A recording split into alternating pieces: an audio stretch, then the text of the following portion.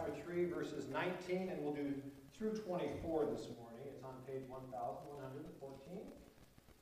And I'm going to read first this morning. The reading from Romans, continuing right where Adele left off. Romans 3:19. Now we know that whatever the law says, it says to those who are under the law, so that every mouth may be silenced and the whole world held accountable to God. Therefore, no one will be declared righteous in his sight by observing the law. Rather, through the law, we become conscious of sin. But now, a righteousness from God, apart from the law, has been made known, to which the law and the prophets testify.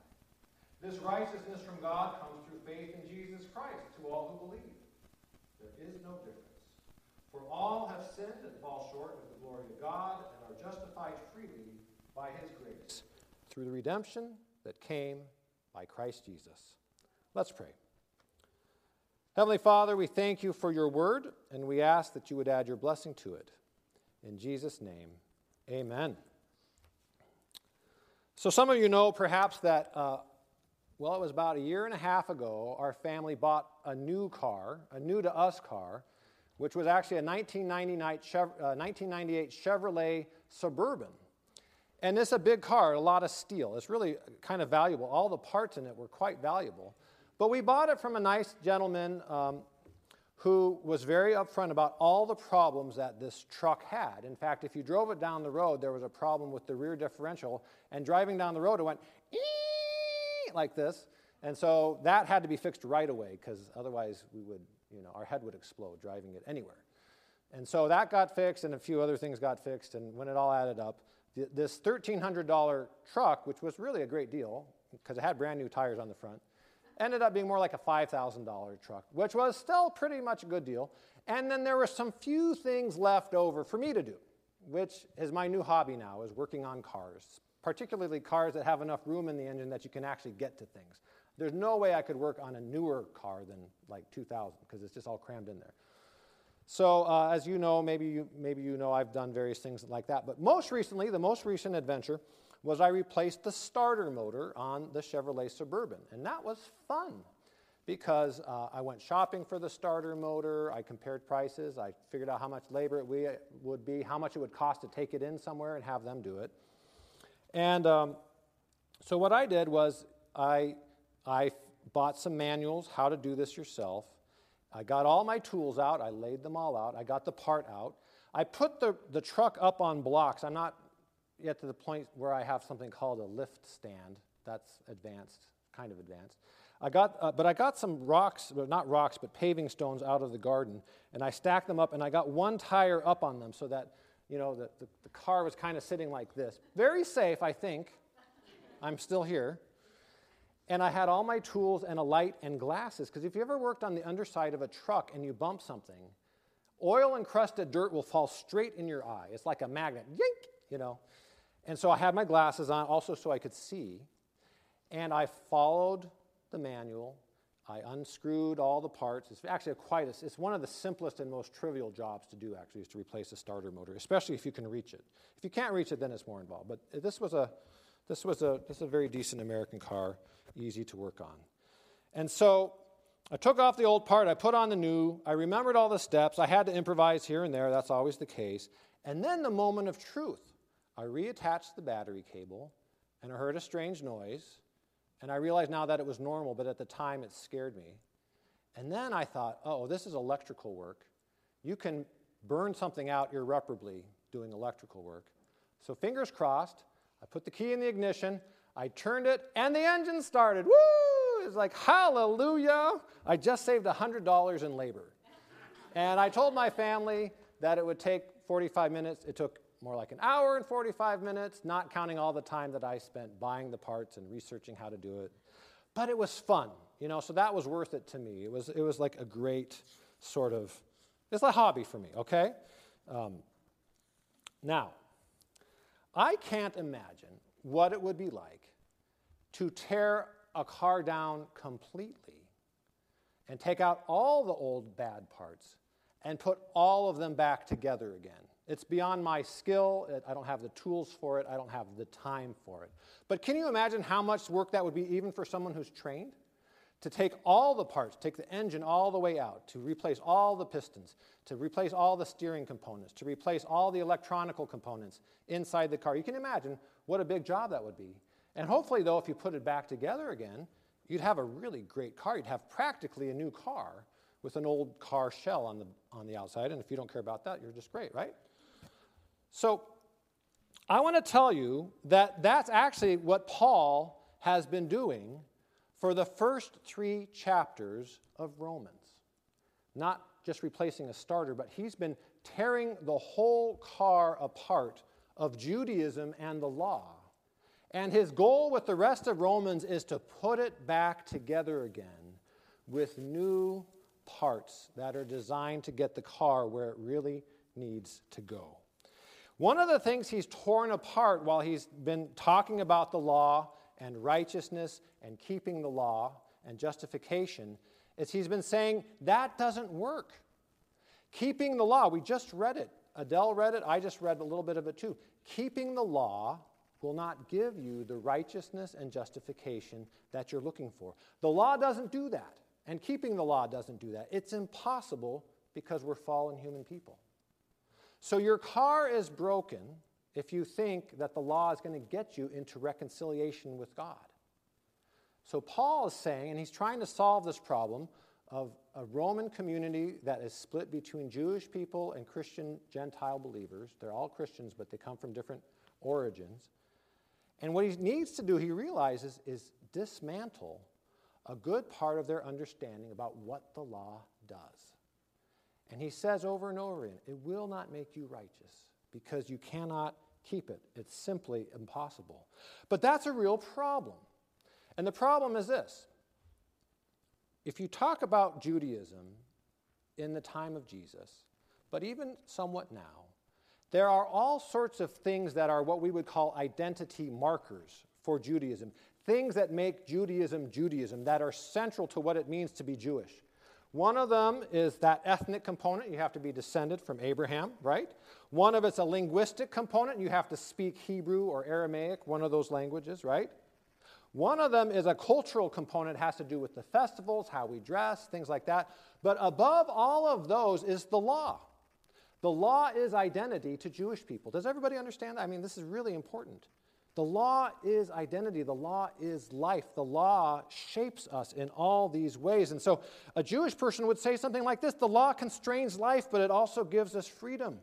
It tells us who we are. It tells us what we do. It tells us what we don't do. It tells us who we talk to. It tells us who we don't talk to. What organizations we can join or not join. It defines the gender roles in our society very explicitly. You want definition, the law will give it to you. It defines relationships between generations. It covers financial and business dealings. It manages family relationships. In the case of men, the law makes a permanent mark on their bodies. That's identity, right? It protects us from evil, and it deals justice when we've been wronged. And so if you take away the law, then identity can really crumble. And this is really why Jesus saw so much opposition when he expanded the law or when he clarified the law. Even last week we heard Pastor Victoria preach about the Sabbath and Jesus' expansion of the law of the Sabbath. And that was incredibly threatening.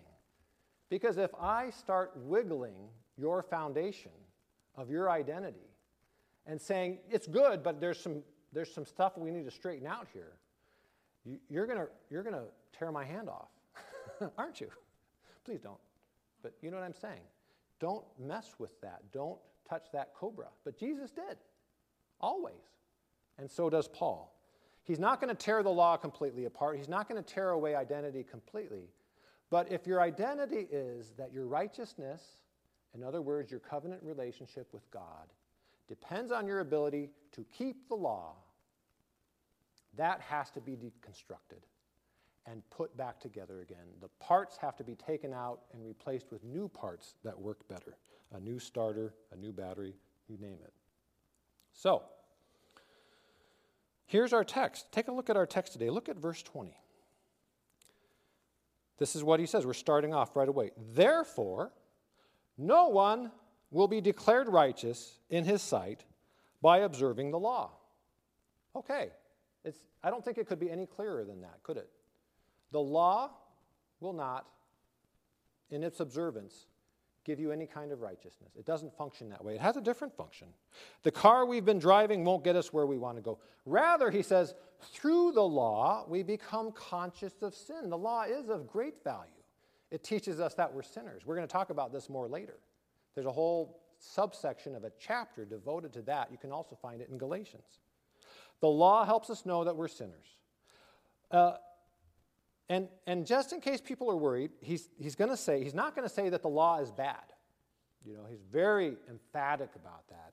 What shall we say then, that the law is evil? No, by no means, never.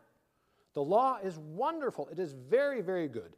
It just won't get you where you think it will get you. Something else has to get you there. So now, if you look next, verse 21, and maybe you have memorized this verse as a child. I encourage you to memorize it now. This crescendo, one of the first crescendos in Romans. There's a lot of darkness, judgment, condemnation, about lawlessness and breaking the law, and this realization that you can't keep the law. And so the people in that room listening might have been going, oh, this is a dark letter. This is a heavy stuff. You're kind of shaking our foundation here, Paul, especially the Jewish people in the room who had defined a lot of their existence by law keeping. But there's this crescendo now. This is one of the most important verses in the Bible. Romans 3:21. But now, and you should always pay attention, right? But now, a righteousness from God, and notice the next three words, apart from the law. Apart from law, has been made known, to which the law and the prophets testify. Law with a capital L there. Now, God has understood that the law would not restore his people into some sort of covenant relationship with him.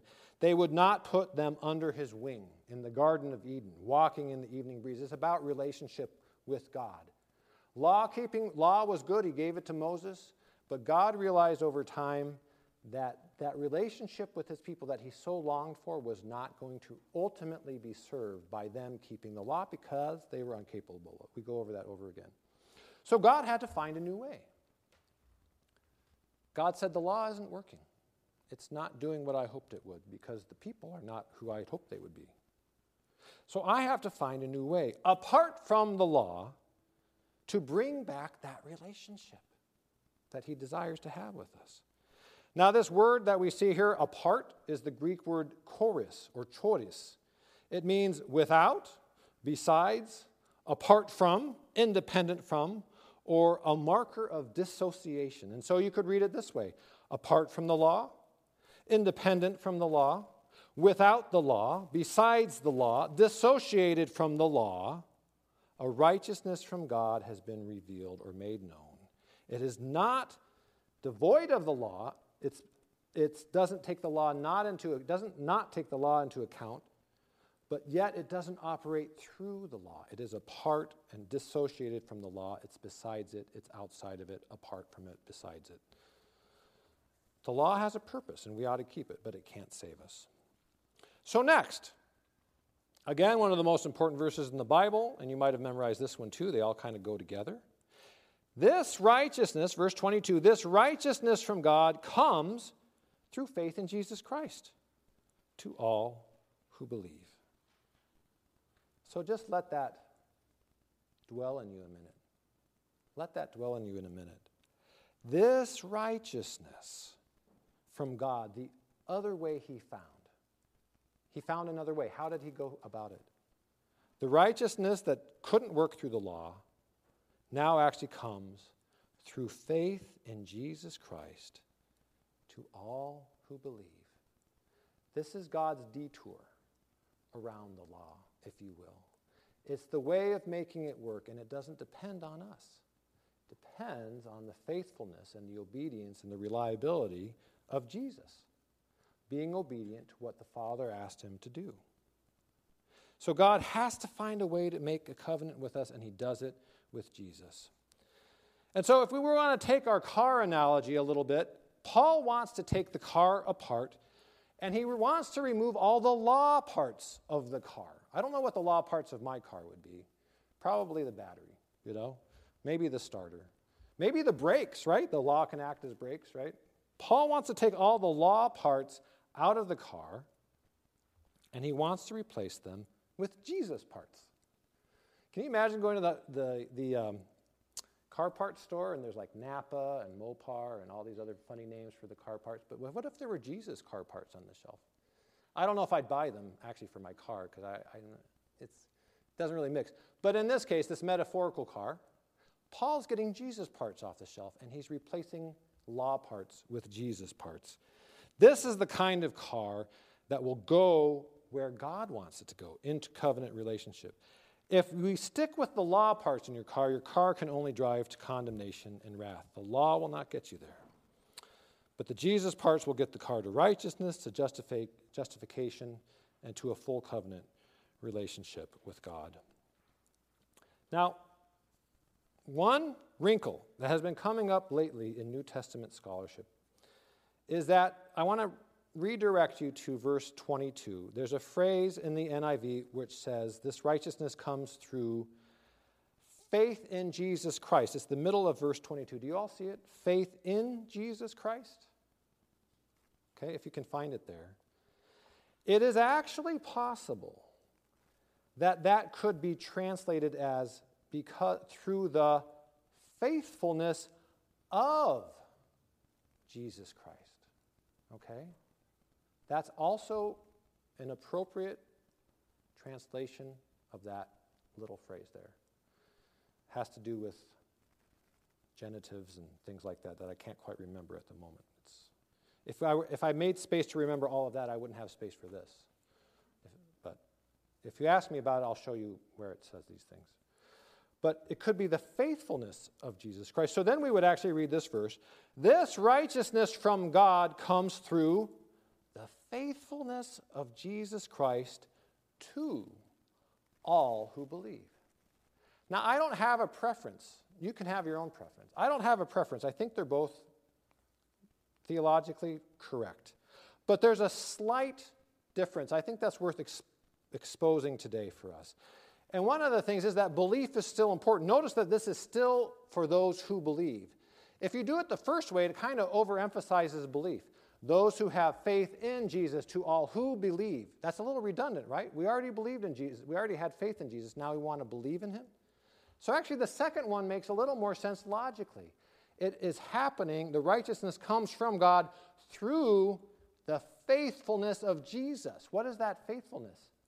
It's his reliability. It's his obedience. It's his willingness to go to the cross. It's him sitting in the garden saying, not my will, but thy will be done. That moment encapsulates all of his obedience, his willingness to go to the cross, to suffer and to die for the world. It comes through the faithfulness of Jesus, but it doesn't leave out to belief. To all those who believe. So belief is important, but it changes the tenor a little bit. The power of this work that God does now depends more on the sincere and reliable efforts of Jesus, and not as much as our believing it, although our believing it is important. That's all I'm going to say about it. It's interesting. It's an interesting wrinkle in New Testament theology these days, maybe the last 20 years or so. It's still ongoing. There's all sorts of implications about this, but we can explore them some other time, but it emphasizes the faithfulness and the relationship of God and Jesus. But for now, here's how I'd like us to end. And I want to ask you a question. The question is, are you willing to let God take you apart and put you together again his way? I'm going to point at myself too. It's incredibly challenging and painful sometimes to ask God to do that or to permit God to do that. And yet he always seems willing to if we ask him to. You know, we have a lot of law parts in our car, okay? Here are our law parts are our own efforts, our own list of good deeds that we've done, Our donations to charity, you're going to get a chance this morning, right? You can pat yourself on the back when you're done. Please do pat yourself on the back and give, but still. Being nice to people, right? But the warning is that if we rely on those things, they will take us to the wrong place. If we ask God to judge us by our good deeds, He will. And it's not going to be a good outcome for us. It's not going to come out in our favor ever. Don't ever ask God to judge you on your good deeds. That's a huge mistake. Don't do it. I mean, this is really a warning. Don't ask God to judge you on your good deeds. Condemnation and wrath will follow. That's what Paul says in Romans. Ask God to judge you on the righteousness and faithfulness of Jesus Christ. We set aside, if we ask God, what we really need to do is we need to set aside our own righteousness. And we stop keeping so much track of our own good deeds. And what's interesting is when we do that, when I stop keeping track of my own good deeds, I notice that I also keep less track of other people's bad deeds. Do you see how that works? I'm very good at seeing my own good deeds, and I'm very good at seeing other people's bad deeds. Are you like me? Maybe. I think you are. But if I pay less attention to my own good deeds and I stop keeping such copious notes on them, somehow I find that I'm less invested in keeping track of other people's mistakes. And do you know how much that improves relationships between me and them? 1,000-fold. It's amazing. It's so great. So relationship is always building and growing when we do these things that Paul is talking about. Here's what I want you to let God do. Can God put you up on some crooked blocks? Can He get out His tools and follow the manual? Can He slowly and surely deconstruct you and pray that He's gentle? But you know, there are some nuts and bolts that are under there that are on pretty tight. And He may need to bring some considerable wrenching into our lives so that we can loosen up enough to let go. I think you can all think about what I'm talking about now. But imagine all the new parts with the new parts smell. They're shiny, they're reliable, they never break down, they always work the way they're designed. They get us where God wants us to go, back into His arms after all these years. So this week, I'm going to ask you to ask God if He'll begin that work on you, the work of freedom, the work of righteousness that's apart from the law, the work of giving you a new life and driving you ever closer to Him. Let's pray. Heavenly Father, thank you again for your word. We pray that this week you will open us up and you will replace what needs to be replaced. And you will build us into the people that drive toward you. Amen.